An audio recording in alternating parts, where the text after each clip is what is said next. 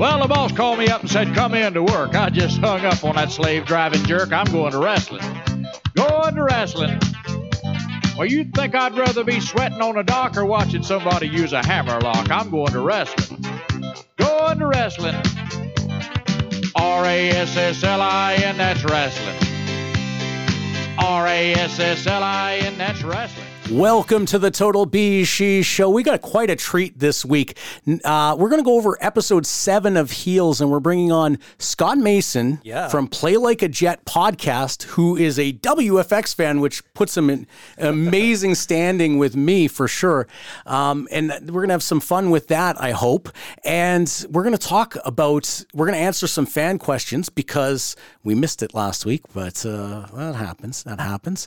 And, you know, people are still talking about Wayne Stanton on episode 6, and Bobby J. He, dispelled some myths and confirmed some rumors and all that good stuff. Chris, how are you doing today? Character builder or producer, Chris? Which one are you today? It's a character building day. Absolutely, I am character builder, Chris. It was a day, and that's all I'm going to say about it. It was a day. However, when you came here, your mood is infectious because you're super excited about our guest. I could tell right away you were just dancing on the wind. It wasn't like last week. Last week you came in and you were literally growling for real. You were upset. You were red in the face. The moment you walked in the studio, I was like, oh, this is a different Mike. This week, it was jovial Mike. It was bouncy Mike. It was even a little boardy Mike, a little boardy humor Mike. There are things that are bothering me in the world today. I know there are things that are bothering you in the world. And one of them that's bothering me right now is unprofessionalism in pro wrestling. And I'm talking, of course, we know that there's unprofessionalism in the indie locker rooms. It happens. But at the highest level, we're seeing a lot of unprofessionalism in wrestling. I know what you're getting at. And I'm dancing around it because I know you don't want to usually talk about because we don't talk about mainstream wrestling. But I said today we're going to break it. We're going to break that rule because it was wrong. Yeah. And we're talking about Tony Khan, the son of a billionaire, and Eric Bischoff. And anybody who knows me knows I really respect and I like Eric Bischoff. And I respect and I like Jim Cornette.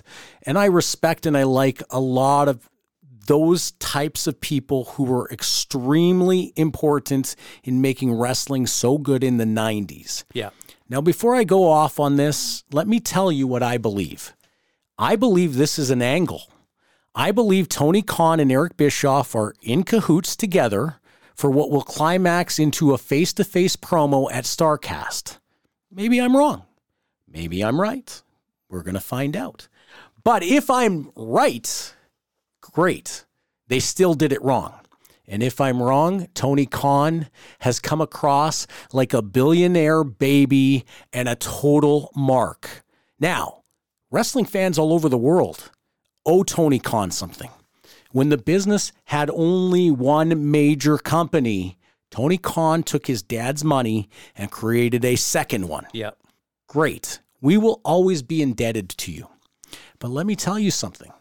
Your time as the darling of independent wrestling fans or wrestling fans who wanted an alternative will come to an end with stunts like this. What I'm talking about is after the last pay-per-view for AEW, they did the media scrum. And Eric Bischoff has been pretty critical of CM Punk and AEW, and he has reason to be. Let me be very honest with you. All Elite Wrestling is the only option for lapsed wrestling fans. I'm a lapsed wrestling fan, and I do follow AEW to a degree. My friend Adam West, he is a lapsed wrestling fan, and he watches All Elite. You are a lapsed wrestling fan, 100%. Producer Chris, and you watch AEW. I do. And same with so many other people. So we like and respect and appreciate AEW. We don't have to like, respect, or appreciate the owner who should not write himself into anything that looks like a character of wrestling. He should be carrying himself like a billionaire businessman who's above the fray. He loves the business, so he wants to invest in the business. But don't, like he was swearing about Bischoff and cutting off CM Punk, who people wanted to hear what CM Punk had to say. And it was the Tony Khan show, and it was like, you erratic fool. Well, yeah, and it all came from Eric Bischoff saying that CM Punk is the biggest box office flop of all time, essentially a financial flop. That was in reference to a comment Tony Khan made when he was having a wet dream and saying CM Punk is the biggest thing since NWO. Yeah, and I don't like the comment was really like it should have been something that just slid by Tony Khan. Like that is not a comment. Like think of you if it was in your position, if you were in that position, would you even give that comment oxygen? Yes, really, that kind of oxygen. Well, because I would value Eric Bischoff's opinion. No, and I would value Jim Cornette's opinion. Yeah, I guess we're talking about you. See, the problem is for Tony Khan, you have $1 billion. Why is Eric Bischoff not on your payroll as a consultant? Why is Jim Cornette not on your payroll as a consultant? Jim Cornette would have turned it down. I think he is, but that's a whole other That's a conspiracy theory. But I think it's happening. So you think that the naysayers are there to create the controversy to generate the audience for All Elite? Then it's failing because All Elite's only getting 1 million viewers and nothing is helping it. It's true, but well, yeah, I don't know. I think it's true. I think Jim Cornette's getting a little bit of green salad on the side. I don't think so because when he talks about like Tony Khan being on Ritalin and stuff like that or whatever he said, like there's some things that sound like a personal attack that I don't know you would. I don't know. I think there's a legitimacy there with Cornette. I think it's a work between Bischoff and Tony Khan. But Tony is not made to be a character. Like when he goes out there and makes the announcement that New Japan and they're breaking the forbidden door, he looked like he was a fan who was just losing it in the front row. Same thing when he announced Samoa Joe. Hey, this guy spent $30 million to buy Ring of Honor when Ring of Honor was worth $4 million. Yeah. So, he might be called a money mark.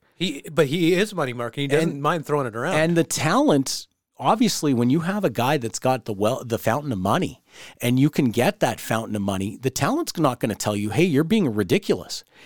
If I was Tony Khan, I would have guys like Dutch Mantel on consultant contract, Eric Bischoff on consultant contract, Jim Cornette, if he would take it as a consultant. I would have 3 or 4 or 5 others, people that were my think tank that would come back. I'll tell you about this podcast. I have 3 or 4 people who I depend on every week to tell me, hey, that episode was good. Hey, stop talking about this. Hey, go more here. Yeah. I depend on that. I don't pay them, but that's what Tony Khan absolutely needs. And it can't just be Dave Meltzer, the fanboy.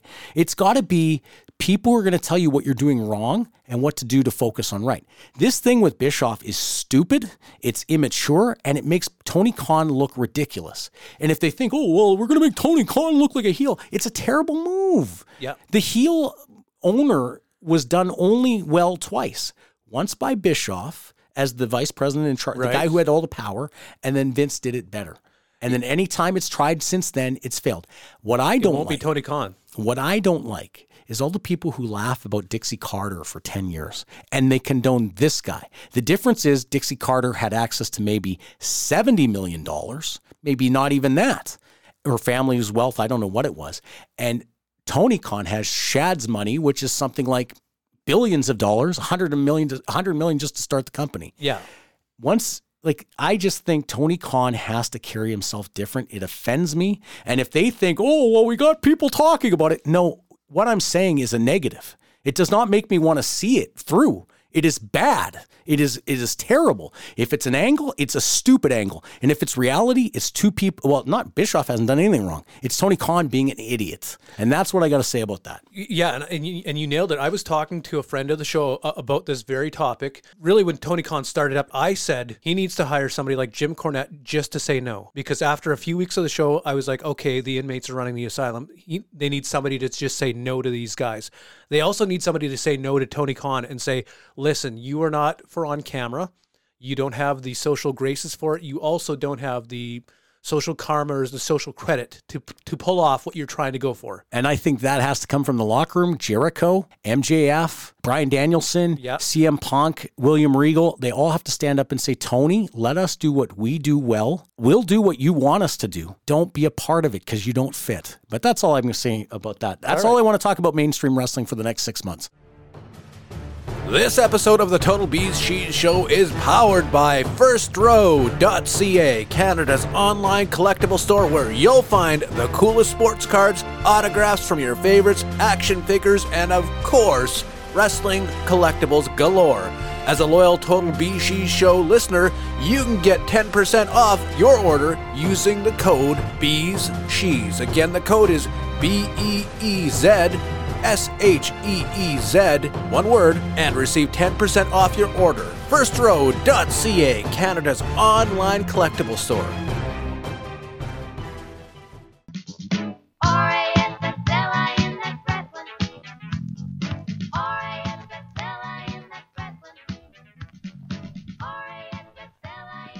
And now we're going to what everybody's talking about. It's sweeping the nation, Mike. Everybody loves this so much. I know I'm putting it over a lot, but we're talking about heels. And boy, am I excited because the series is winding down, and I'm not excited about that part. I'm excited about the fact that we're getting some really, really dense episodes now. So let's get on to number 7. But before we do that, we have a special guest, Mike. We got a special guest today. From the Play Like a Jet podcast, we got Scott, the Line, Mason. Like Mason-Dixon line, get it? Oh, yeah, I wouldn't have got it if you didn't clarify. That would have went right over my head. Scott Mason, are you there? I'm here, guys. It's an honor to be on with you. And Mike, I just have to say, it's fun to be on with you, especially because I used to love WFX Overload back in the day. I watched it on America One. And I watched that, and actually NWA Southern All-Star Wrestling. It was like a block that they aired, the two of them. And it was a lot of fun because I got to watch wrestling in short bursts, 1-hour shows that were well-told stories, and the matches were good, and everything flowed. And I look forward to it every week. So it's a real treat to be on with you. Scott, you know what? The best way to be on this podcast every week is start with a solid put over. I appreciate that. Not a lot of people ever say that they watched episodes of WFX Overload because I don't think America One was like the hugest network at the time. But wow, that's great. Thank you so much, Scott. No, absolutely. And actually, it's funny. I found America One was, it's one of those, like you said, it's a low power channel or something. So it's only on certain cable networks, but I was searching one day and I came across different wrestling shows and I was like, wow, this is really good. And then watching those shows and seeing guys like Billy Gunn, or as you guys had him under his real name, Kip, and Bob Holly, and then getting to discover guys like Eric Cannon, who I hadn't watched before. And then later I got to see him in Dragon Gate. I hadn't seen Michael Elgin before, and then he wound up in Ring of Honor later on. So you really helped introduce me to some excellent talents in the business, and Mentalo, another one who I had never seen before. And the show is good. And also, if you want to talk about put over, I really enjoyed your heel commentary too. So. You are the only person that's ever put over the commentary. That was actually everyone's number one criticism, was that I was talking about Kenny Rogers and a drinking problem every episode, and people thought I really didn't like him. I loved Kenny, but he was a senior citizen, and I needed to give him layers of character. So what better than to say he was addicted to drinking vodka? He probably was. I mean, we do know that Kramer on Seinfeld lived across the street from the other Kenny Rogers roasted chicken. So, That's right, Kenny Rogers roasted. Kenny Rogers. The Total BeezSheez Show releases new episodes every Monday. Follow the Total BeezSheez Show on Twitter at Total BeezSheez, on Instagram at Total BeezSheez, or search us on Facebook, Total BeezSheez.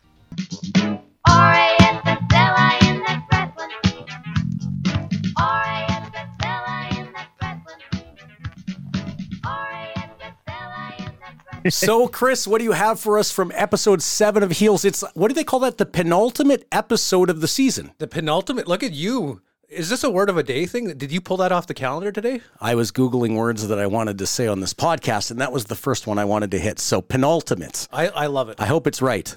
Let's just go with it. All right. I don't know if you're right or not. So, let's talk about episode 7. All right. We're keeping it light and tight today, but we open up with Crystal being contrite on Jack's doorstep, talking about the fact she feels like it's her fault that Ace's leg was broken. Of course, she auditions to be a wrestler after that because I think the apology got over. Yeah, correction. There was Bobby Pinn's leg got broken by Ace. Yes, by Ace, yes. Yeah. So Crystal's doing anything she can to try to get over with the Booker, and it didn't work. It was actually the Booker's wife that showed sympathy, right? Yeah, absolutely. But she later on in the show, I mean, talking about contrition, she gets into it with Willie, and Willie's like the least forgiving person on the show, I think. Maybe. Yeah, she's a hard ass. But she gets over with Willie, and then Willie goes to bat for Crystal to get her the audition to wrestle. Scott Mason, let me ask you, which one's hotter, Crystal or Stacy? That's a tough one.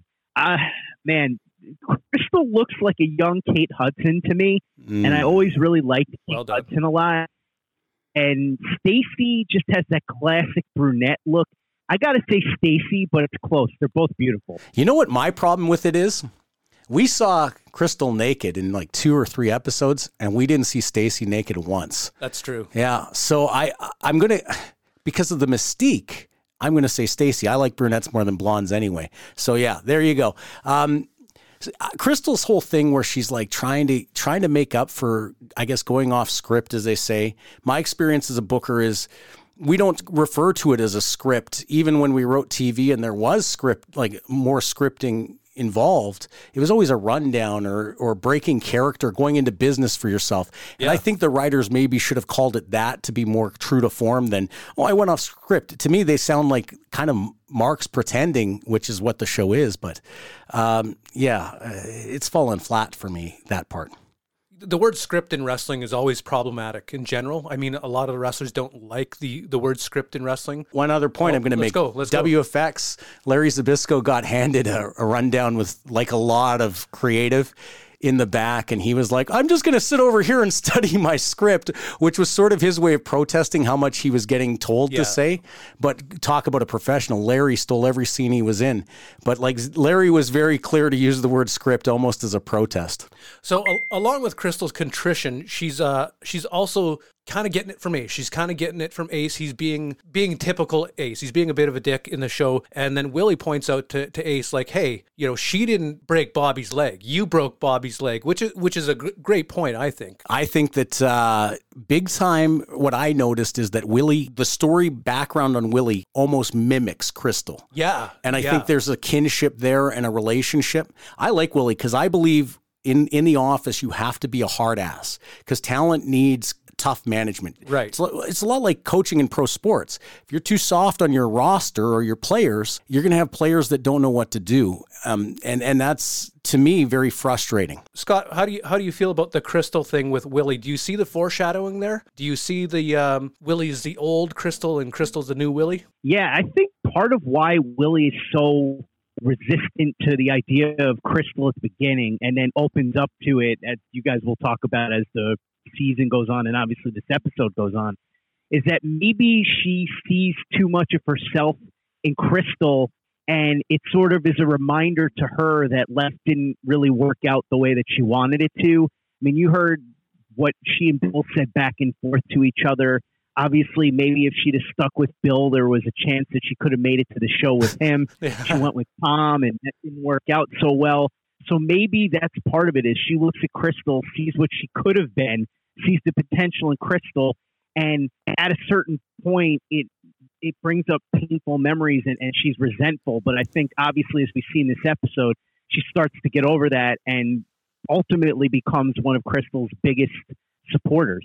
$1 million point, because there's a scene where Willie talks to her husband who resembled Jim Crockett to me, and it's clear she has life regrets, and her husband's a great guy, has done everything he can to be supportive of her, and accepted her weird commitment to wrestling on the independent scene long after her days as a performer have ended. And you can tell Willie is like, she's in a midlife crisis. I think she wants Bill back. I think you're right. The guy that nobody should want back. Well, I don't think Bill has the emotional maturity to be successful in a relationship, to be successful. No. How in the world did he stay in corporate wrestling as long as he did? Anyway, moving on. Well, I could go on about Bill all day. Michael Hayes stayed in corporate wrestling a long time, and I mean, look at what he does. Oh, doot. Isn't that what they say? Yeah, that is what they say. DWL is under attack. They're under attack by Charlie Gully. Charlie Gully, which is my favorite promoter name of all time. He's papering their venue. He's just getting under their skin. And of course, Ace is going to go and defend the Duffy Wrestling League right at Charlie Gully's mansion. But Charlie Gully is not shook. Scott, how did you feel about that? Charlie Gully is an interesting cat because Ace goes there and he's ready to punch out Charlie Gully. And Charlie Gully completely turns the tables and basically emotionally manipulates him. And by the next scene, he's got Ace ready to sign up and go to the DWL. He read Ace perfectly, knows exactly what his insecurities are, knew how to turn him. and was able to do that. And then obviously we see what happens later on in the episode where Chris kind of saves the day. But I got to say, and I'm curious what you think about this, guys. When I see Charlie Gully, the two promoters that come into my head are Herb Abrams and Rob Black. Rob Black from XPW and Herb Abrams.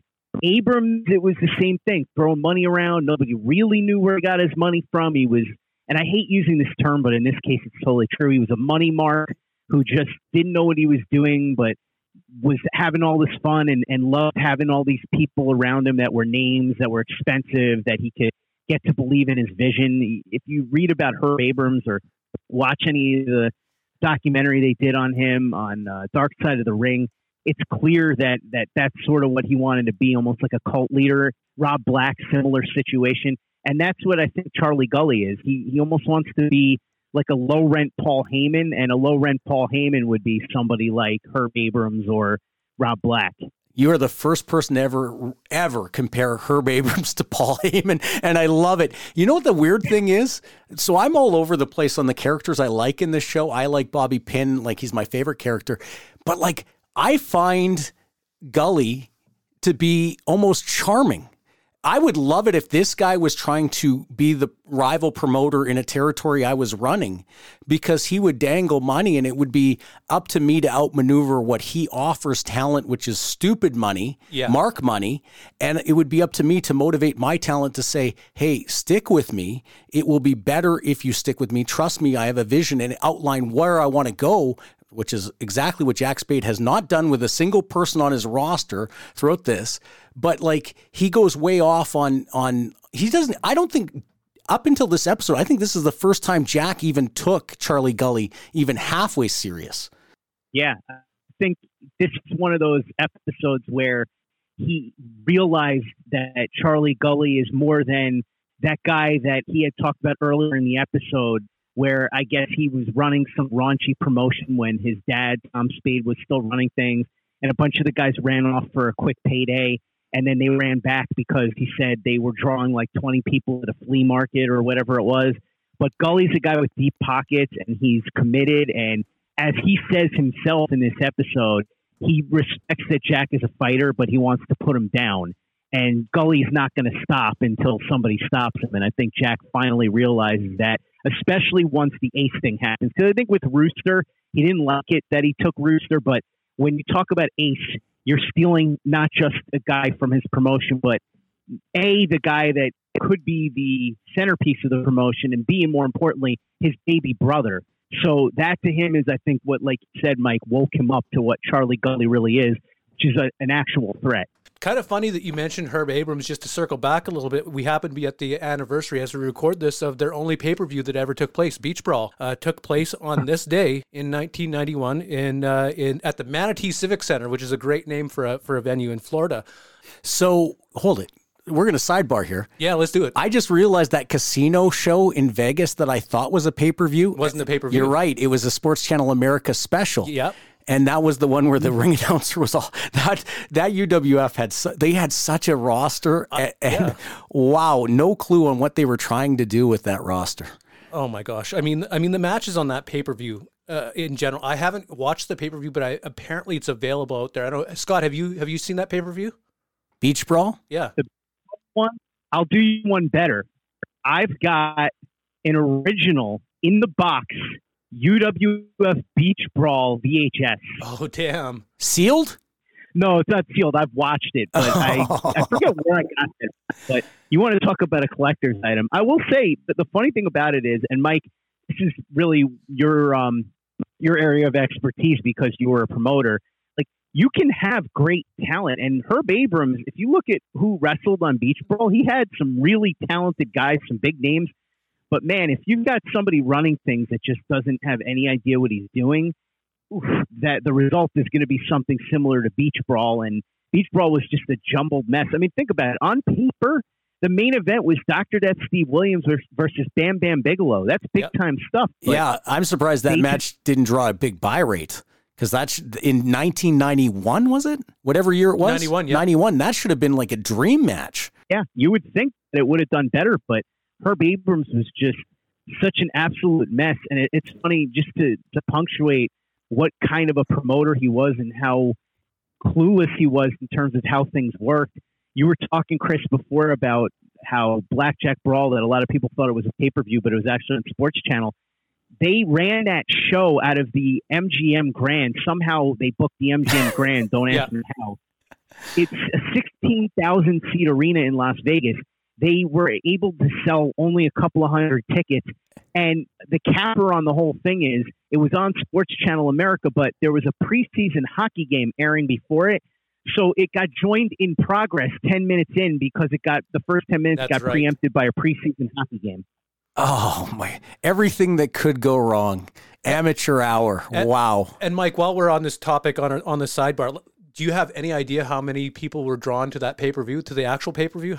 This is going to be a shot in the dark, but I bet you it was 375 people, and I bet you that the buy rate was probably 3,500 buys. I don't have the buy rate, but the attendance, get ready for this. Hang on to your wigs and teeth. Oh, no. 550 people. Oh, my guess wasn't that bad. Not bad. 550 people, though, for that venue. That's crazy. What often happens when people play Booker is they think they've got a match or they got a lineup that's going to draw the people, and if you don't promote it properly, it won't matter. Which is amazing because they, as we said, they had talent. They just couldn't.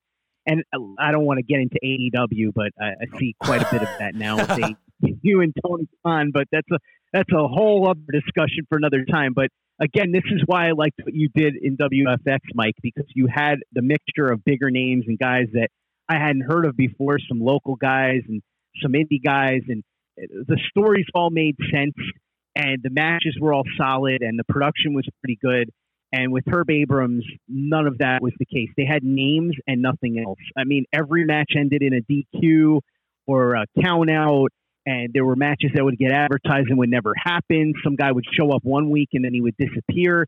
It was absolutely horrible. It was somehow 1,000 times worse than anything Vince Russo could have ever booked. Wow. I think that put a cherry on that cupcake perfectly. I think so. And have we ever found out where Charlie Gully got his money from? Because the guy's got a mansion and he's got all this stuff. He's starting his own wrestling league with names and stuff like that. Where's this guy getting his money? I'm going to guess. I'm going to speculate. I'm going to throw it out there, but I bet you season 2, it comes out that he's a drug trafficker. That's what I think too. Yeah. I could see that. That would make some sense. I mean, look, with Herb Abrams and Rob Black, I mean, Herb Abrams, they said they think the money came from clothing stores, but to this day, no one's really sure where he got that money. And people were showing up looking for money after he died. Who knows if he went to loan sharks and stuff.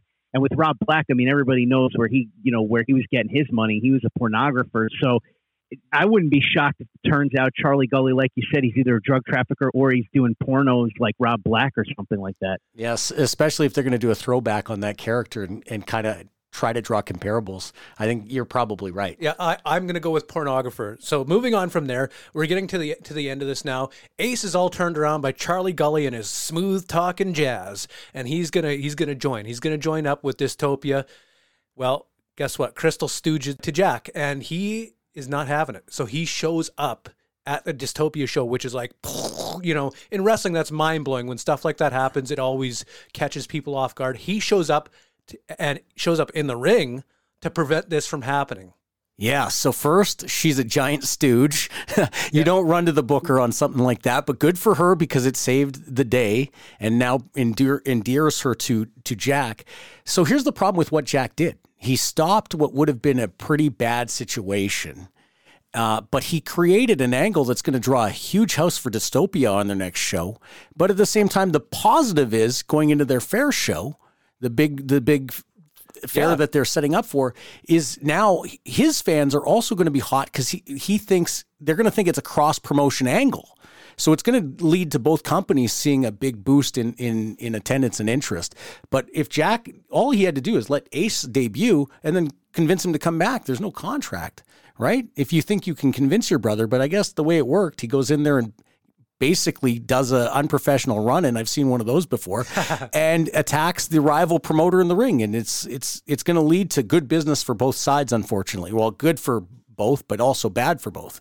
So I liked that at the end, they told a bit of a story with the look. They had Jack and they had Ace and they had them, lock eyes, and there was that look. And I felt like that a lot of the story just in that look. Scott, I was wondering if you caught that. Yeah, for sure. And there's so much of the family dynamic, not just with that look, but with the entire arc. Because remember, at the beginning of the episode, they show a flashback of Tom and Jack driving.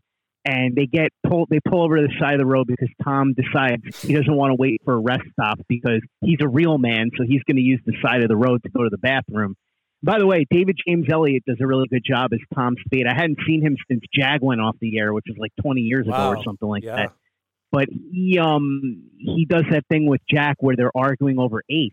And Jack's like, we need Ace in the DWL because he's this young up-and-comer. He can be our next star. We need him. And Tom clearly, and look, whether he says it explicitly or not, you can tell pretty easily that he favors Ace.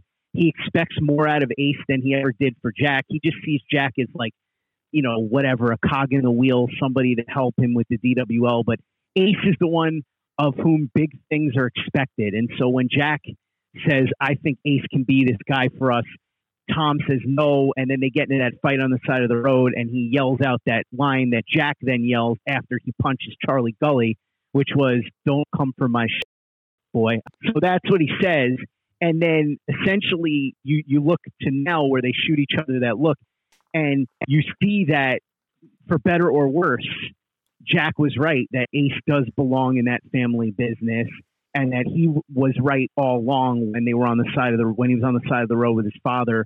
And it seems like for the first time, Jack and Ace are sort of on the same page, not only as far as wrestling goes, but as brothers. And that's a nice thing to see because it's been a really tumultuous relationship with these two. And our girl Stacy, Mike, says early in the episode, they're talking about what happens in the matches, and she says these people are way too concerned about who wins and loses. And Jack says, isn't that the point?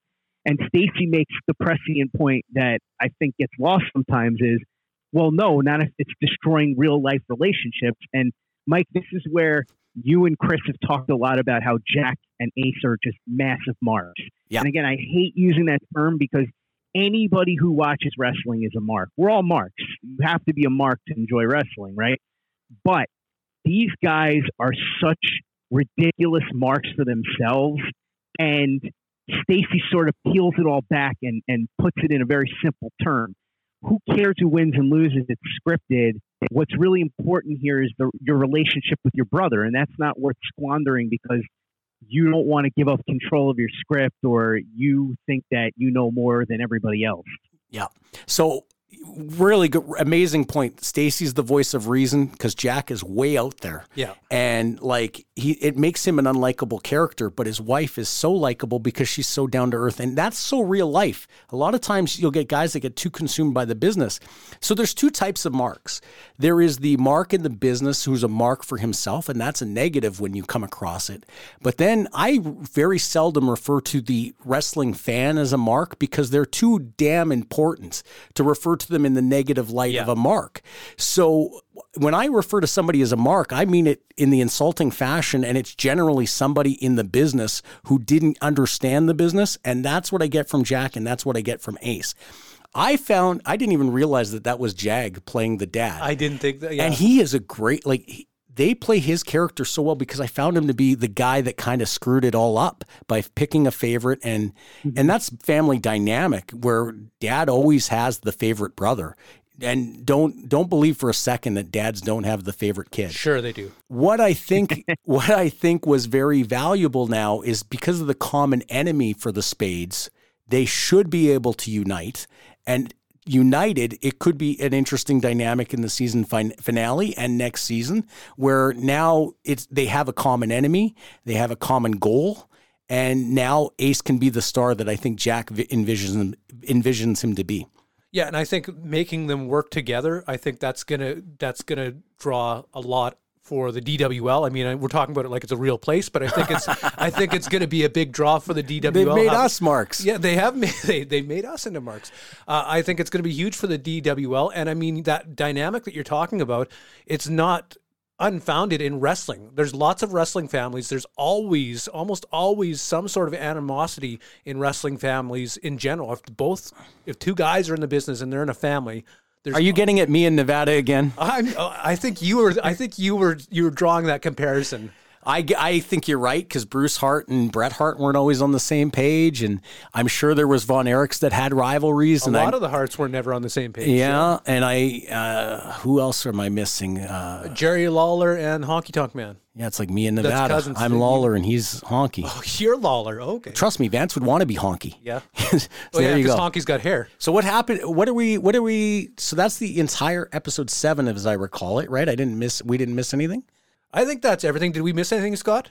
The only thing was that Crystal really impressed in the ring, but I think we touched on that. Yeah. And then obviously, I know that last week you guys were talking about how they weren't selling any tickets to the fair for obvious reasons. But Wild Bill's announcement now all of a sudden is starting to sell tickets. And Mike, I want to ask you a question about this, because they're having tryouts, open tryouts. And this just seems absurd to me. Like, if you were an indie promoter, wouldn't you more likely just reach out to guys and guys might send you tapes, or you might get referrals? Like, they would be having open tryouts this close to a fair where they're expected to sell thousands of tickets. It's just, am I wrong? This seems insane. You're 100% right. So you would have a guarantee. So you have a budget for talent. You're gonna look for that.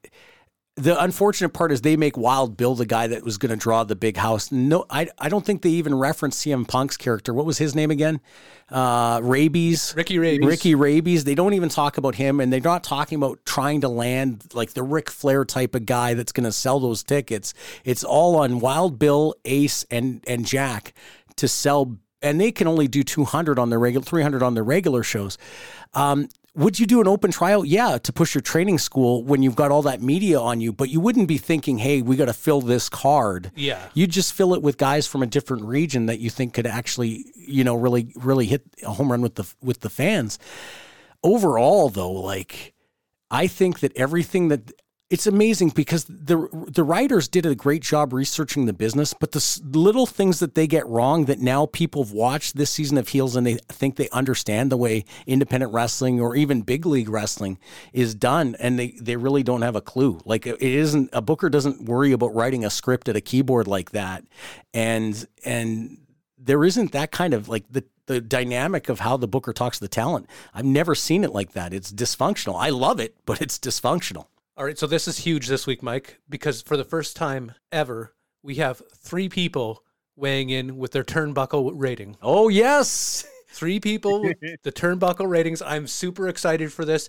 You go first, Chris. You want me to go first? Yes. Oh, my gosh, so much pressure. Let's go. I'm going with 11 turnbuckles this week. Ooh, you gave 11. That's the only time you've given 11. It's the only time I've given 11. I really like this episode. Yeah. I thought it told a lot of a story. I kind of wish it was paced out a little more over the last episode, but that's how I felt about the whole series. I just kind of wish it was paced better. Yeah. But I love this episode because of the story it told. We're going to do it the opposite way of how you do it when you have a meal and the guest comes over and he goes first. Nope, you're going last, Scott. I'm going to go second. And I, unfortunately, don't give it 11. I gave last week's 11. Yeah. I'm going to give this one a solid 10. And the reason I give it a 10 as opposed to 11 is the story arc to bring Ace and Jack together, I think, was counterproductive. I think that Jack hitting the ring and attacking, although it was great for the drama, wasn't the most practical way it would have been done. And someone would have grabbed Jack by the ankle and held him, and then they all would have got their licks in and he would have got screwed up real bad. So I give it a 10. I would give it 10 and a half. I'm going to give it a solid 10. But it's got me excited about the season finale because I think that they've done a good job of leading to the climax. All right, Scott, and what do you say? How many turnbuckles are we looking at from you? I got to give it 11. I'm going to go with you, Chris. I think this was my favorite episode thus far. And I just thought this was the first time where Jack really sort of understood the gravity of what was going on. I mean, hopefully in the season finale, which I've watched, but I'm not going to give spoilers for, he starts to realize, I'm hoping, that Stacy is the most important thing in his life and puts more of a premium on her. By the way, quick thing that we didn't talk about was his son getting into that fight at school. Right. And that was a callback to him seeing his father handle his business in the hospital with Ace getting violent. And then remember, he had said to Tom when he was pushing him on the side of the road, in the real world, adults don't solve their problems with violence. And so his own words from the past come back to haunt him as his son gets violent. And Stacy again is the hero. So I hope that next week Stacy continues to be the hero. That's part of what factored into my 11 here, is that she got some time to shine. But I really liked how the story's coming along, the arc with Crystal and Willie, how Willie's starting to realize that Crystal could be what maybe she thought she could be. And so now she's in her corner instead of being resentful. I like how Wild Bill is starting to come into his own here as far as helping to push the tickets. And then obviously the scenes with Charlie Gully, just a fascinating character. And I've always liked Nick O'Malley, even going back to when I was a kid and he had that show Guts on Nickelodeon. So it's always fun to see him. There you go. 2 11s and a 10, and you got the reasons why. One last question, Scott, before you go. How are the New York Jets going to do this season? What's their record going to be? It's a tough one. I would say probably between 6 and 7 wins is what I would guess. So between 6 and 11 and 7 and 10, because now it's a 17-game season, which I keep forgetting. A lot of it really depends on Zach Wilson. I mean, we saw he struggled a lot last year, but toward the end of the year, he started to play better, especially against the Tampa Bay Bucks. He started seeing the field better, reading defenses. They added some really nice players in the offseason, both in the draft and in free agency, to upgrade the roster. So I think they're on the right track. But a lot of it just comes down to the quarterback. And, Mike, you work for CFL teams, so you know how this works. If you don't have a quarterback, you're at a massive disadvantage. So if he starts to play better this year, I think they'll begin turning the corner, and they might even exceed what I just said. But if he doesn't, then it might be, unfortunately, another 4-win season. But I'm going to split the difference and say 6 or 7 wins. I'm keeping my fingers crossed, though, that they're at least watchable, because they haven't been for a long time. How devastated will you be if it's a 3 or 4 win season? Well, I guess it depends on why it's a 3 or 4 win season. If it's a 3 or 4 win season because Zach Wilson's terrible, it's going to be a huge blow. If it's a 3 or 4 win season because they're just murdered with injuries and it's not anything that could have been helped, I'll still be upset, but it won't be as bad. But yeah, another 3 or 4 win season would be tough. The Jets have had one winning season in the last 12 years, and even that year they didn't go to the playoffs. So I guess what I'm saying is that they are like the TNA of pro football. Perfect. I love it. So when I start betting this season on the NFL, I'm calling you every week to get your picks. Anytime, Mike. Let me know. Thank you so much, Scott, for joining us today. Thank you for your insights on Heels. We're going to try to bring you back for the season finale next week. And thank you for your time today. Chris, what do you... Yeah, and Scott, you know, if you ever get yourself up here to Winnipeg, you can come and check out a CFL game on the Total BeezSheez show. We'll make sure that you get a good seat and all that sort of stuff. And before you go, what are your socials where people can follow you? On Twitter at PlayLikeAJet1, and then if anybody wants to check out the content, I do 7 days a week of Jets podcast. God help me, it's probably why I'm losing my mind slowly but surely. But you can find that anywhere where you get podcasts, Apple, Stitcher, all that stuff.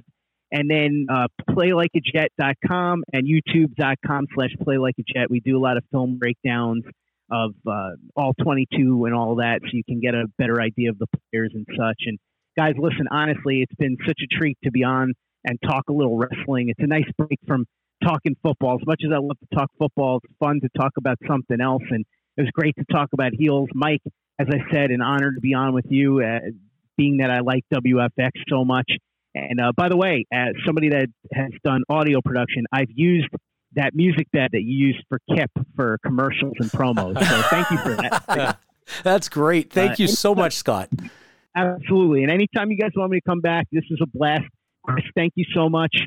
Both of you guys are great. I love the show, and I'm looking forward to seeing how it progresses. And one day, hopefully, I can come up to Winnipeg and catch not just a CFL game, but hopefully an indie show with you guys. That would be great. I'll get you on the sidelines if you come for a Bomber game. I'm in. 20-year Canadian indie wrestling veteran Rob Stardom has done it all, wrestling in Japan, Mexico, and many places in between, but he's winding down his career. He's not done yet, though. Follow along on the journey of Canadian strong style Rob Stardom as he checks a few more things off his bucket list. Check out the Rob Stardom vlog on YouTube.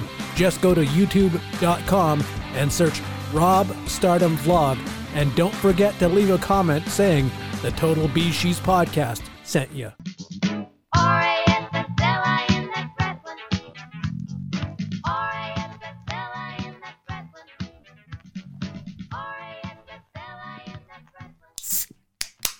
Oh. I'm breaking the rules again there, Chris. You know what? It's summertime, and I love cold beer. Don't mind if I do.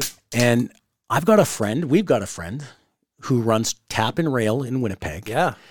And he sent a text over and he was like, hey, how are you guys doing for beers? And because he'd only sent 2 over last time, we'd obviously drank those. We were doing very poorly for beers. So he decided he was going to send over 2 more because it's been hot and it's perfect beer drinking weather. And so today he sent over a sample, 2 cans of Brock Street Blonde. Yeah. And I haven't sipped it yet. I opened it. You heard me open it. I'm about to have my sip, and I'm going to tell you what I think of Brock Street Blonde. Okay, so bear with me. I'm going to enjoy this. I'm a big fan of these blondes, so who isn't, right? I prefer brunettes, but okay. In this case, I love the blonde. Let's go, Mike. Let's see. Ooh, I like it. Okay, I'm going to give it. Have your sip. Okay.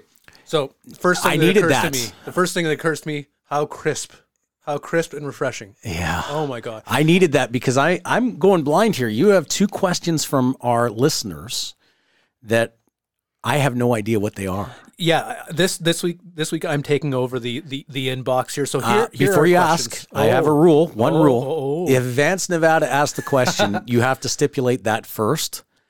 And if the question's going to get me piping hot, tell me beforehand, because I've been really mellow today, except for that Tony Khan stuff. Well, this one might be from Vance, Nevada. It's from Nance Venata. Oh, no, that's a pseudonym. Okay, we'll delete that one. All right. This one is from Lori. Okay, let's hear it. And she's asking a question to both of us about the podcast. She says, what are the challenges that you two face working with each other? Ooh, that's an interesting question because everybody has challenges working with me. Yeah. If you go back to Bobby J and I, he fired me. Wayne Stanton and I had challenges.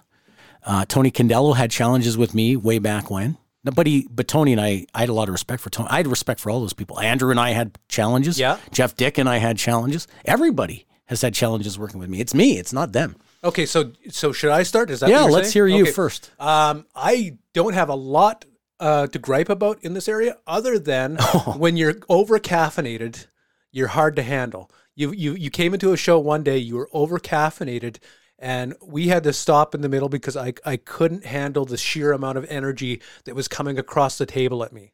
Do you know I OD'd on caffeine pills once? For real? Yeah, Shane Madison, Geez Wheeze, gave me a bottle full of caffeine pills, and I read the side. I'll get to the answer. No. So mine is caffeine, you say? Is that your answer? Yeah, just over caffeinated. Okay. You do your thing. So I read the side of the bottle, and it said 1 pill is equal to 2 cups of coffee. So in my mind, I thought I could handle 14 cups of coffee, no problem. Wow. And I hadn't slept well, and I thought the caffeine would allow me to balance no sleep because we'd driven from Winnipeg to Edmonton, 14-hour drive, and I stayed up telling stories the whole way.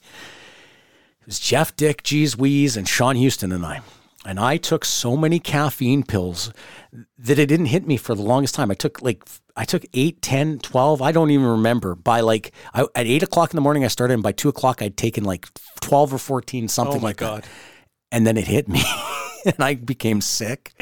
And we were supposed to go to the bar that night, but I just said, I'm not feeling well. I stayed, and my chest was pounding, poof, poof, poof. Yeah. I thought I was having a heart attack. I was in my early 20s. This was 2004, so I would have been 25 years old. I thought I was having a heart attack, and it was all from ODing on caffeine. And now I take caffeine pills now, not as often with you because you got mad that one day. And so, yeah, if that's the challenge, I feel bad. Like, thank God you didn't see me. Sean Houston had to stay up with me and check my pulse because I was convinced I was having a heart attack. I went to Jeff Dick, who, you know, him and I were really, really close at that time. And I said, I'm having a heart attack. And he said, here's my cell phone, call 911. I'm sleeping. Oh my gosh. Yeah, no, you weren't that bad. It was just, I don't take 14 pills anymore. It was just a bit of a challenge. I was a junkie on caffeine. Okay, so my it's challenge, your turn. Yeah. I don't have a challenge with you. You do everything, like, you make me sound professional. You coach me not to swear and not to use foul language and not tell stories that'll get me canceled. And it's a great question from Lori because, like, when I handpicked you to be the co-host of the Total BeezSheez show, it's I'd done your podcast once before, and I loved the prep you'd done on the interview, and it was such an enjoyable experience, and it's been that way. It's a big reason why we've had the early success we have in 8 episodes, the things we've accomplished. So, yeah, sorry, Lori, I'm going to come up lame on this, but I don't have any challenges working with Chris. All right, then. Well, now I feel bad. I feel like the heel because I came up with one. You had to come up with one. I will say this: I am difficult to work with. I'm neurotic. I'm temperamental. I'm stressed all the time. I don't manage my schedule well, and I have such a tremendous ego and a love for myself that is really difficult for people to handle at times. But no, I have zero to complain about your efforts at all. Okay, so that might be why we get along so well in the show, because it was once said about me when I was in broadcasting. Somebody said, nobody loves Chris as much as Chris loves Chris. And they said that about me, about my ego. Now, that ego is it's been curtailed a little bit. Yeah, but I've never seen an ego from you. But so that could be why we get along. Let's get to the next one. Yeah, absolutely. This one's coming from our friend, Superfan Dan. Now, I love Superfan Dan. I love Superfan Dan, too. He sent us some money in PayPal one other time. He's done it again. $5 in our PayPal. Beautiful. Oh, if every listener sent us $5, I'd be retiring. So here's the Thank question. you, Superfan Dan. And we've ruled out that he's Dan King or Danny Duggan? We haven't ruled it out yet. I'll know by the question. I almost wonder if it's them together. They're throwing in $2.50 each. Neither one of them likes me enough to give me free money. Yeah, and not even $2. I will shout out to Superfan Dan every time, like even when he doesn't do this. He's great. Thank you so much, Dan. Okay, so Superfan Dan asks, Mike, working with all the big names that you have worked with, have any of these big time wrestlers really gotten under your skin and made you mad? Really peed you off? He used the word. Have you been peed off? Peed on or peed off? Both. I've never been peed on. We're asking I don't hang out with Bobby J. Zing. Okay. I had my run-in with Rikishi, and I take my responsibility for that. That was me. I had some challenges with the late Brian Christopher, but I respected him, and he was a tremendous talent and just an amazing. He was over-the-top personality. I want to hear about that sometime because I was a big fan of his. I could tell you about him slapping someone's face over I'd have to go into some pretty private details, but yeah. One guy that pushed me, and it led to, I always knew my place, and I never ever, because they had been to the best land, they'd been to the land of giants in WWE. And I don't think Vince McMahon exactly cussed them out or yelled at them, but I yelled at Kevin Thorne once or twice. And I found Kevin Thorne to be extremely talented, and he had his character down, but I found him to be difficult to produce. And it happened twice. Once he got into a face-to-face stare-down with Curtis St. Marie in the front row. Wow. And it was nothing. Like, Curtis was harmless, and Kevin didn't, nothing happened, but it was a TV taping, and we're trying to cram in 3 episodes of WFX Overload, and they stared down for over a minute. And I was like, God, we don't have a minute to kill on something that it's not going to air on TV like that. So I gave Kevin a hard time that time. And then another time, it was Kevin Thorne and Gangrel against Bob Holly and Sabu. And Holly and Sabu were supposed to win the match. And Kevin changed the finish and had APOC, who's Rick Victor. Yeah. He hadn't been to WWE yet, but he had APOC do a run-in and take the pin. And was I mad. I was screaming. And the guy who got the brunt of that was Billy Gunn. And I said, because Billy had pushed for Kevin to get hired and they were buddies. And I was like, you're a buddy, you're a guy. And I was like, he just changed the finish because he didn't want to take a pin. And I was mad. Yeah. So here's how it was handled, though. So I didn't have to yell at Kevin Thorne. They come back from the match, and I'm fuming. And Billy Gunn took them all Sabu, Bob Holly, Kevin Thorne, and Gangrel into a separate room, and he yelled at them for 15 minutes. Wow. And he gave it to them bad. And then I'm dealing with them with payoffs, and Sabu, it was his only show working for us, and he's apologetic. He's like, if I had known, I would have put my foot down. I said, no, man, it's not. I don't think it was you. And Bob Holly, who was in on his first show, was like, Mike, I'm sorry. When we got together in the four of us, this is what we came up with, and very apologetic. And Gangrel, who is the greatest, nicest guy, was like, I feel bad. And I said, Dave, don't feel bad. It happens. And then Kevin Thorne came up and he's like, can I talk to you? And I said, and I was mad at him because I'd come to learn he was the guy who had used some creative input to change things. And he thought he was going to be fired because the way Billy had talked to him. And I said, no, we're going to be fine. We're going to get past it.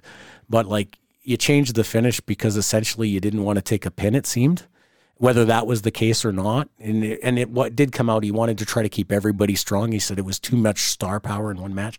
It really wasn't. Sabu and Holly should have went over. That's not his call to make. Exactly.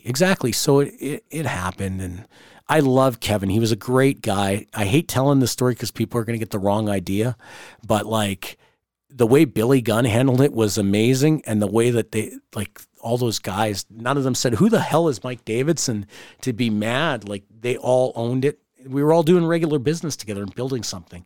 So that would be the story. Kevin Thorne drove me crazy. Another time, Kevin Thorne read the lineup, and for some reason, he thought he was turning babyface, even though he wasn't told. So he sort of started to do it at shoot turn.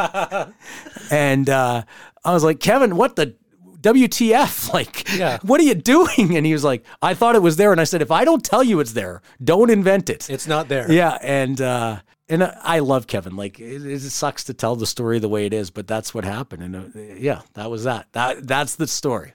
That's a fantastic story, and it kind of gives me a little more insight into Kevin Thorne because I only saw him when he went to New York. We'll just say that, and the terrible gimmick they kind of put him in. It wasn't a terrible gimmick. Seven or Mordecai or Mordecai. Okay, he was going to be a very strong character. It's no, and his commitment to not him. Yeah, creative. I just think the creative was not. Yeah, in fairness to him, he owned his, like when he did Kevin Thorne or Thorne, Seven Thorne, like he went the distance with it. I still think Gangrel was a better vampire, but you can't touch Gangrel. Should have been iconic as a character because he did it that well. Yeah. But nobody gives Kevin Thorne enough credit for the way he tried to get the gimmick over.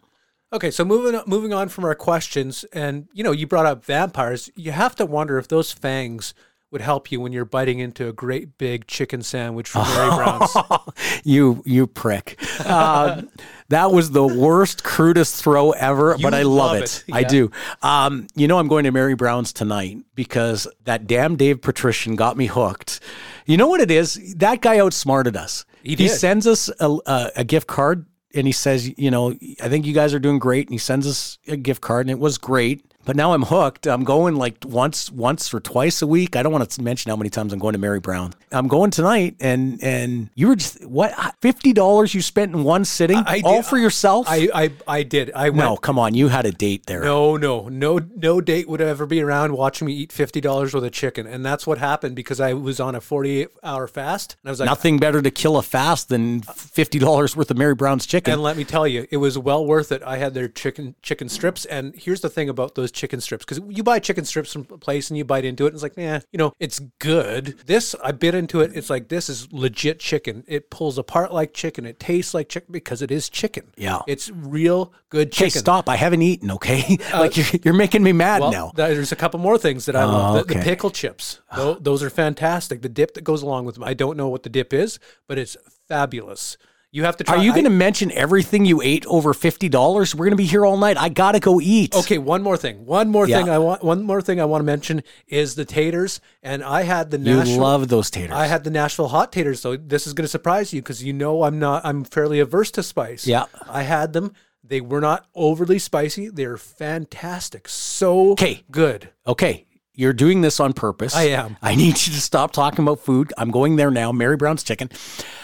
Now, let me tell you what we're going to talk about next week. I'm going to get an interview guest. Thank you so much to Scott Mason. Yes, Scott, you're awesome, man. He was awesome. He added so much to us talking about episode 7 of Heels. We should try to get him back for the finale next week if he'll do it. He's very busy. I want to talk next week, obviously season finale. Yep. I might have a follow-up on Tony Khan, even though I don't want to talk about mainstream wrestling.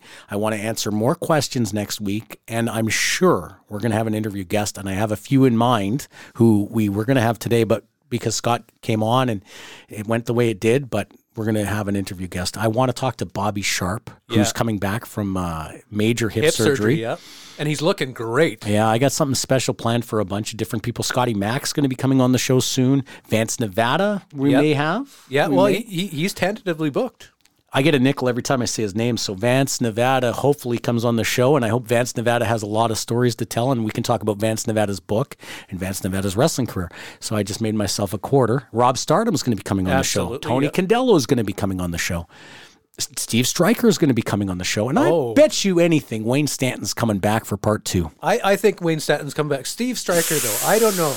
Steve Stryker, is he a big enough guest for us? Why do you rip on Steve Stryker? Because I love it, because he puts it over every time. I said Tony Khan should have Eric Bischoff as a consultant. Oh, yeah. I always considered Steve Stryker to be a consultant for any project I was ever in.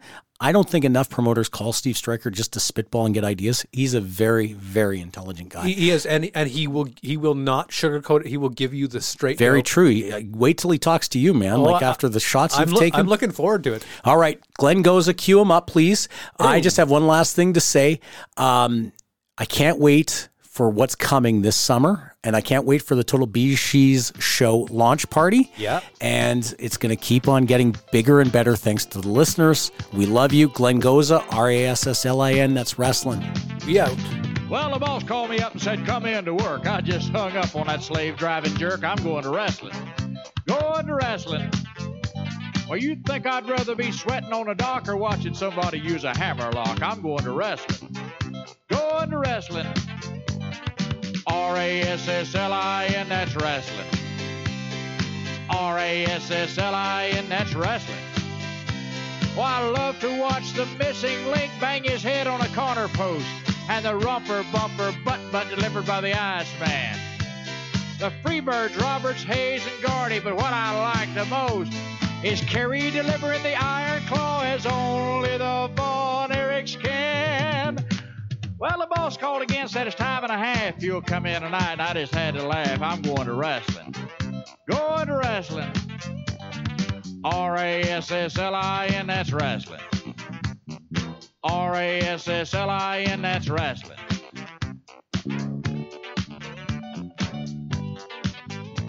Well, my girlfriend called, and friend, she could be a model for Fredericks of Hollywood, but she was hassling. Really hassling. Said I could come over early and stay real late, but I told her, honey, if we have a date, we're going to wrestling. Going to wrestling. RASSLIN, that's wrestling. RASSLIN, that's wrestling. Kevin Von Erich, when he's really high and flying. I like to see Ric Flair when he's out there strutting. Andre the Giant must be 7'9". Well, I wouldn't miss this for a dozen girls, and I wouldn't miss this for nothing. I said, honey, I hope you ain't hurt. She said, I'm putting on my wrestling shirt. I'm going to wrestling. Going to wrestling. RASSLIN, that's wrestling. RASSLIN, that's wrestling.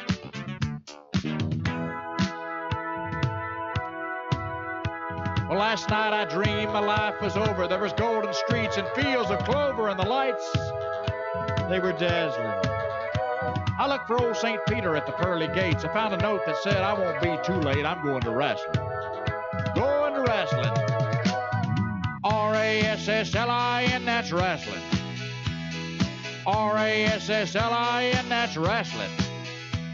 There's Gentleman Chris Adams with his super kick in place.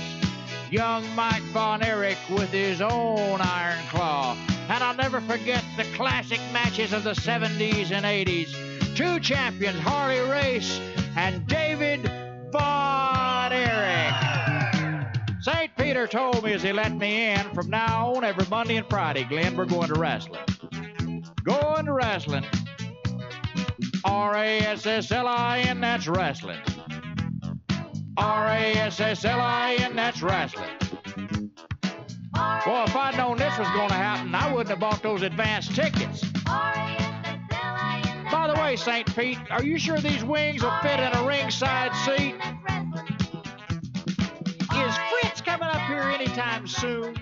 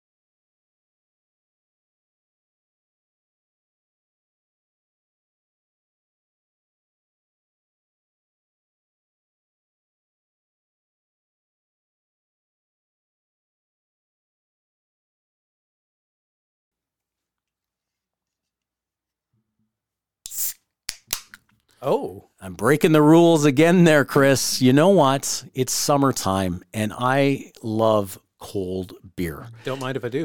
And we've got a friend who runs Tap and Rail in Winnipeg. Yeah. And he sent a text over and he was like, hey, how are you guys doing for beers? And because he'd only sent 2 over last time, we'd obviously drank those. We were doing very poorly for beers. So he decided he was going to send over 2 more because it's been hot and it's perfect beer drinking weather. And so today he sent over a sample, 2 cans of Brock Street Blonde. Yeah. And I haven't sipped it yet. I opened it. You heard me open it. I'm about to have my sip, and I'm going to tell you what I think of Brock Street Blonde. Okay, so bear with me. I'm going to enjoy this. I'm a big fan of these blondes. So who isn't, right? I prefer brunettes, but Oh, in this okay. case, I love the blonde. Let's go, Mike. Let's see. Ooh, I like it. Okay, I'm gonna give. Yeah, have your sip. Okay, so first thing I that needed occurs that. to me, the first thing that occurs to me, how crisp and refreshing. Yeah. Oh my God. I needed that because I'm going blind here. You have 2 questions from our listeners that I have no idea what they are. Yeah, this week I'm taking over the inbox here. So here Before are you questions. ask, I have a rule. One rule. oh. If Vance Nevada asks the question, you have to stipulate that first. And if the question's going to get me piping hot, tell me beforehand because I've been really mellow today, except for that Tony Khan stuff. Well, this one might be from Vance, Nevada. It's from Nance Venata. Oh, no, that's a pseudonym. Okay, we'll delete that one. All right. This one is from Lori. Okay, let's hear it. And she's asking a question to both of us about the podcast. She says, what are the challenges that you two face working with each other? Ooh, that's an interesting question because everybody has challenges working with me. Yeah. If you go back to Bobby J and I, he fired me. Wayne Stanton and I had challenges.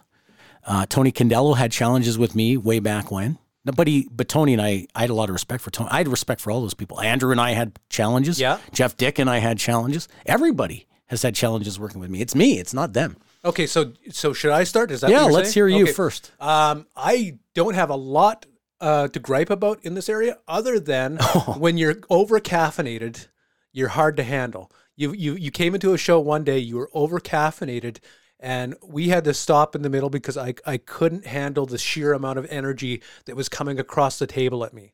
Do you know I OD'd on caffeine pills once? For real? Yeah, Shane Madison, geez Wheeze, gave me a bottle full of caffeine pills, and I read the side.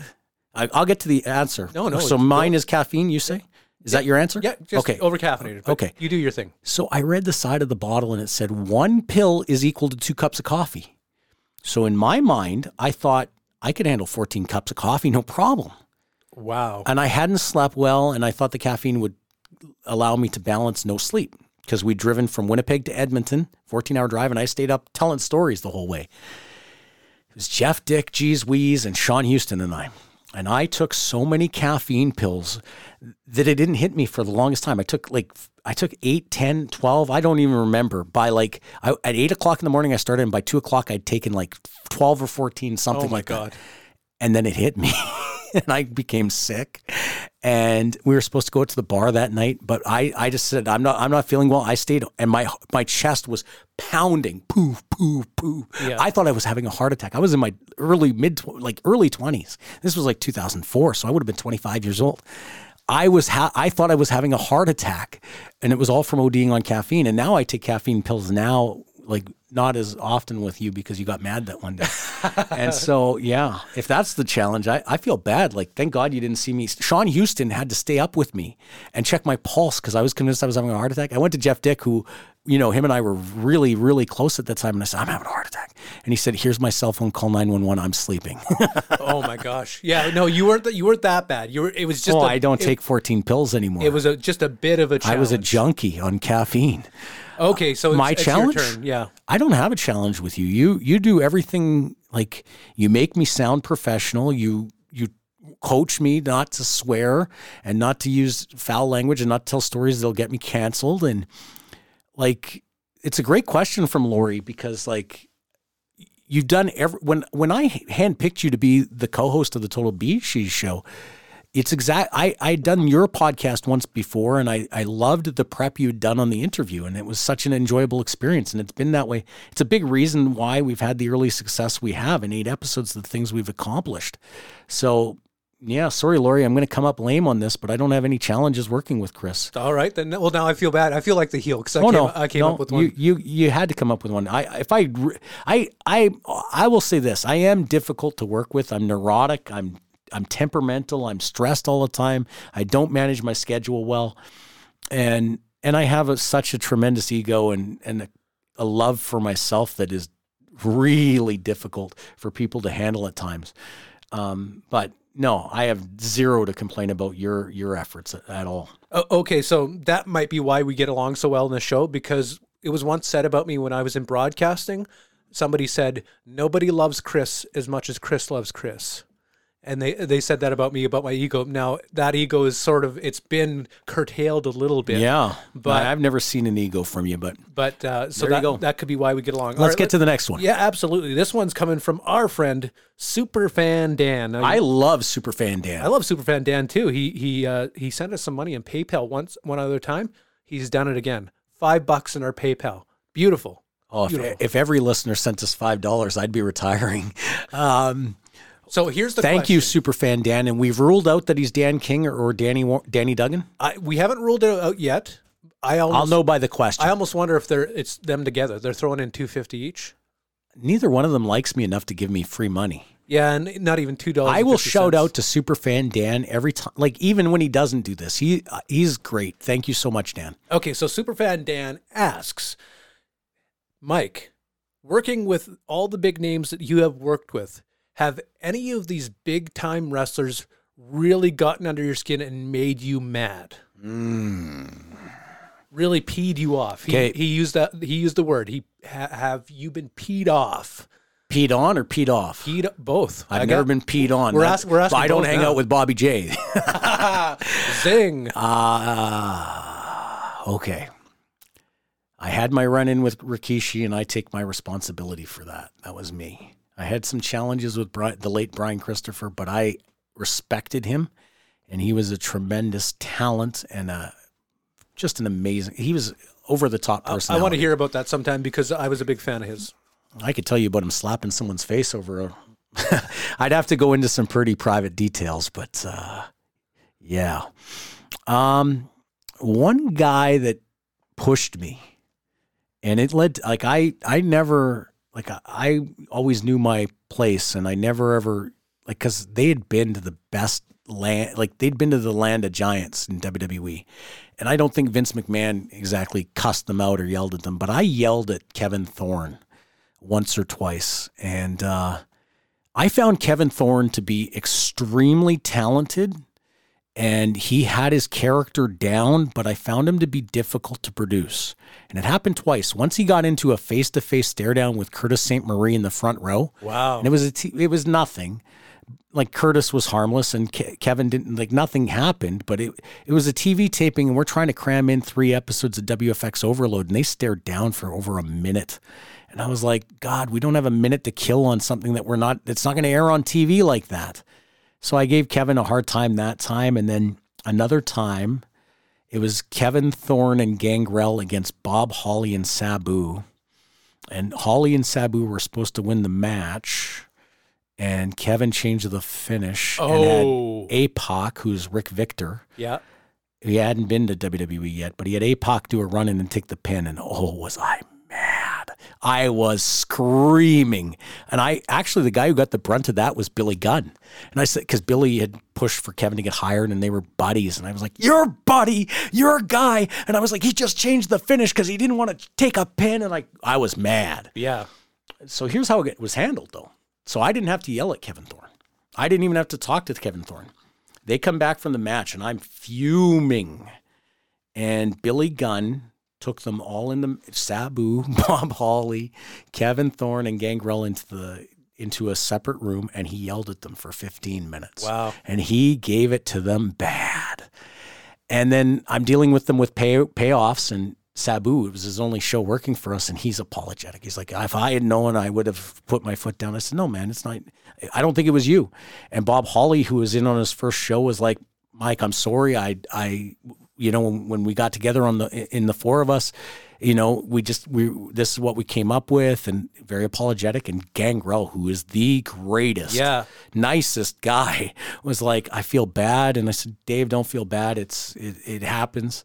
And then Kevin Thorne came up and he's like, can I talk to you? And I said, and I was mad at him because I'd come to learn he was the guy who had used some creative input to change things. And he thought he was going to be fired because the way Billy had talked to him. And I said, no, we're going to be fine. We're going to get past it. But like, you changed the finish because essentially you didn't want to take a pin, it seemed, whether that was the case or not. And what did come out, he wanted to try to keep everybody strong. He said it was too much star power in one match. It really wasn't. Sabu and Hawley should have went over. That's not his call to make. Exactly. So it happened. And I love Kevin. He was a great guy. I hate telling this story because people are going to get the wrong idea, but like the way Billy Gunn handled it was amazing. And the way that they, like all those guys, none of them said, who the hell is Mike Davidson to be mad? Like they all owned it. We were all doing regular business together and building something. So that would be the story. Kevin Thorne drove me crazy. Another time, Kevin Thorne read the lineup, and for some reason, he thought he was turning babyface, even though he wasn't told. So he sort of started to do it at shoot turn. And I was like, Kevin, what the WTF? Like, what are you doing? And he was like, I thought it was there. And I said, if I don't tell you it's there, don't invent it. It's not there. Yeah. And I love Kevin. Like, it sucks to tell the story the way it is, but that's what happened. And that was that. That's the story. That's a fantastic story, and it kind of gives me a little more insight into Kevin Thorne because I only saw him when he went to New York. We'll just say that, and the terrible gimmick they kind of put him in. It wasn't a terrible gimmick. Seven or Mordecai or Mordecai. Okay, he was going to be a very strong character. It's no, and his commitment to not him. Yeah, creative. I just think the creative was not. Yeah, there. in fairness to him, he owned his, like when he did Kevin Thorne or Thorne, Seven Thorne, like he went the distance with it. I still think Gangrel was a better vampire. Yeah, but you can't touch Gangrel. Should have been iconic as a character because he did it that well. Yeah, but nobody gives Kevin Thorne enough credit for the way he tried to get the gimmick over. Okay, so moving on from our questions, and you brought up vampires. You have to wonder if those fangs would help you when you're biting into a great big chicken sandwich from Mary Brown's. You prick. That was the worst, crudest throw ever, but I love it. Yeah. I do. I'm going to Mary Brown's tonight because that damn Dave Patrician got me hooked. You know what it is? That guy outsmarted us. He sends us a gift card. And he says, I think you guys are doing great. And he sends us a gift card, and it was great. But now I'm hooked. I'm going like once or twice a week. I don't want to mention how many times I'm going to Mary Brown's. It's embarrassing. But I'm going tonight. Yeah, I'm going tonight. And you were just what? $50 you spent in one sitting, all for yourself? I did. I went. No, come on. You had a date there. No date would ever be around watching me eat $50 worth of chicken, and that's what happened because I was on a 48-hour fast. And I was like, nothing better to kill a fast than $50 worth of Mary Brown's chicken. And let me tell you, it was well worth it. I had their chicken strips. And here's the thing about those chicken strips. Because you buy chicken strips from a place and you bite into it. And it's like, it's good. This, I bit into it. It's like, this is legit chicken. It pulls apart like chicken. It tastes like chicken because it is chicken. Yeah. It's real good chicken. Okay, stop. I haven't eaten, okay? Like, you're making me mad now. There's a couple more things that I love. The pickle chips. Those are fantastic. The dip that goes along with them. I don't know what the dip is, but it's fabulous. You have to try. Are you going to mention everything you ate over $50? We're going to be here all night. I got to go eat. Okay, one more thing I want to mention is the taters, and I had the You love those taters. I had the Nashville hot taters, so this is going to surprise you because I'm fairly averse to spice. Yeah. I had them. They were not overly spicy. They're fantastic. So good. Okay. You're doing this on purpose. I am. I need you to stop talking about food. I'm going there now. Mary Brown's Chicken. Now, let me tell you what we're going to talk about next week. I'm going to get an interview guest. Thank you so much to Scott Mason. Yes, Scott, you're awesome, man. He was awesome. He added so much to us talking about episode 7 of Heels. We should try to get him back for the finale next week if he'll do it. He's very busy. I want to talk next week, obviously season finale. Yep. I might have a follow-up on Tony Khan, even though I don't want to talk about mainstream wrestling. I want to answer more questions next week, and I'm sure we're going to have an interview guest, and I have a few in mind who we were going to have today, but because Scott came on and it went the way it did, but we're going to have an interview guest. I want to talk to Bobby Sharp, who's coming back from major hip surgery. Yeah. And he's looking great. Yeah, I got something special planned for a bunch of different people. Scotty Mack's going to be coming on the show soon. Vance Nevada, we may have. Yeah, well, he's tentatively booked. I get a nickel every time I say his name. So Vance Nevada hopefully comes on the show, and I hope Vance Nevada has a lot of stories to tell, and we can talk about Vance Nevada's book and Vance Nevada's wrestling career. So I just made myself a quarter. Rob Stardom's going to be coming on the show. Tony Condello is going to be coming on the show. Steve Stryker is going to be coming on the show. And I bet you anything, Wayne Stanton's coming back for part 2. I think Wayne Stanton's coming back. Steve Stryker, though, I don't know. Steve Stryker, is he a big enough guest for us? Why do you rip on Steve Stryker? Because I love it because he puts it over every time. I said Tony Khan should have Eric Bischoff as a consultant. Oh, yeah. I always considered Steve Stryker to be a consultant for any project I was ever in. I don't think enough promoters call Steve Stryker just to spitball and get ideas. He's a very, very intelligent guy. He is, and he will not sugarcoat it. He will give you the straight. Very true. Wait till he talks to you, man. After the shots you've taken. I'm looking forward to it. All right, Glenn Goza, cue him up, please. I just have one last thing to say. I can't wait for what's coming this summer, and I can't wait for the Total BeezSheez show launch party. Yeah. And it's going to keep on getting bigger and better thanks to the listeners. We love you. Glenn Goza, RASSLIN, that's wrestling. We out.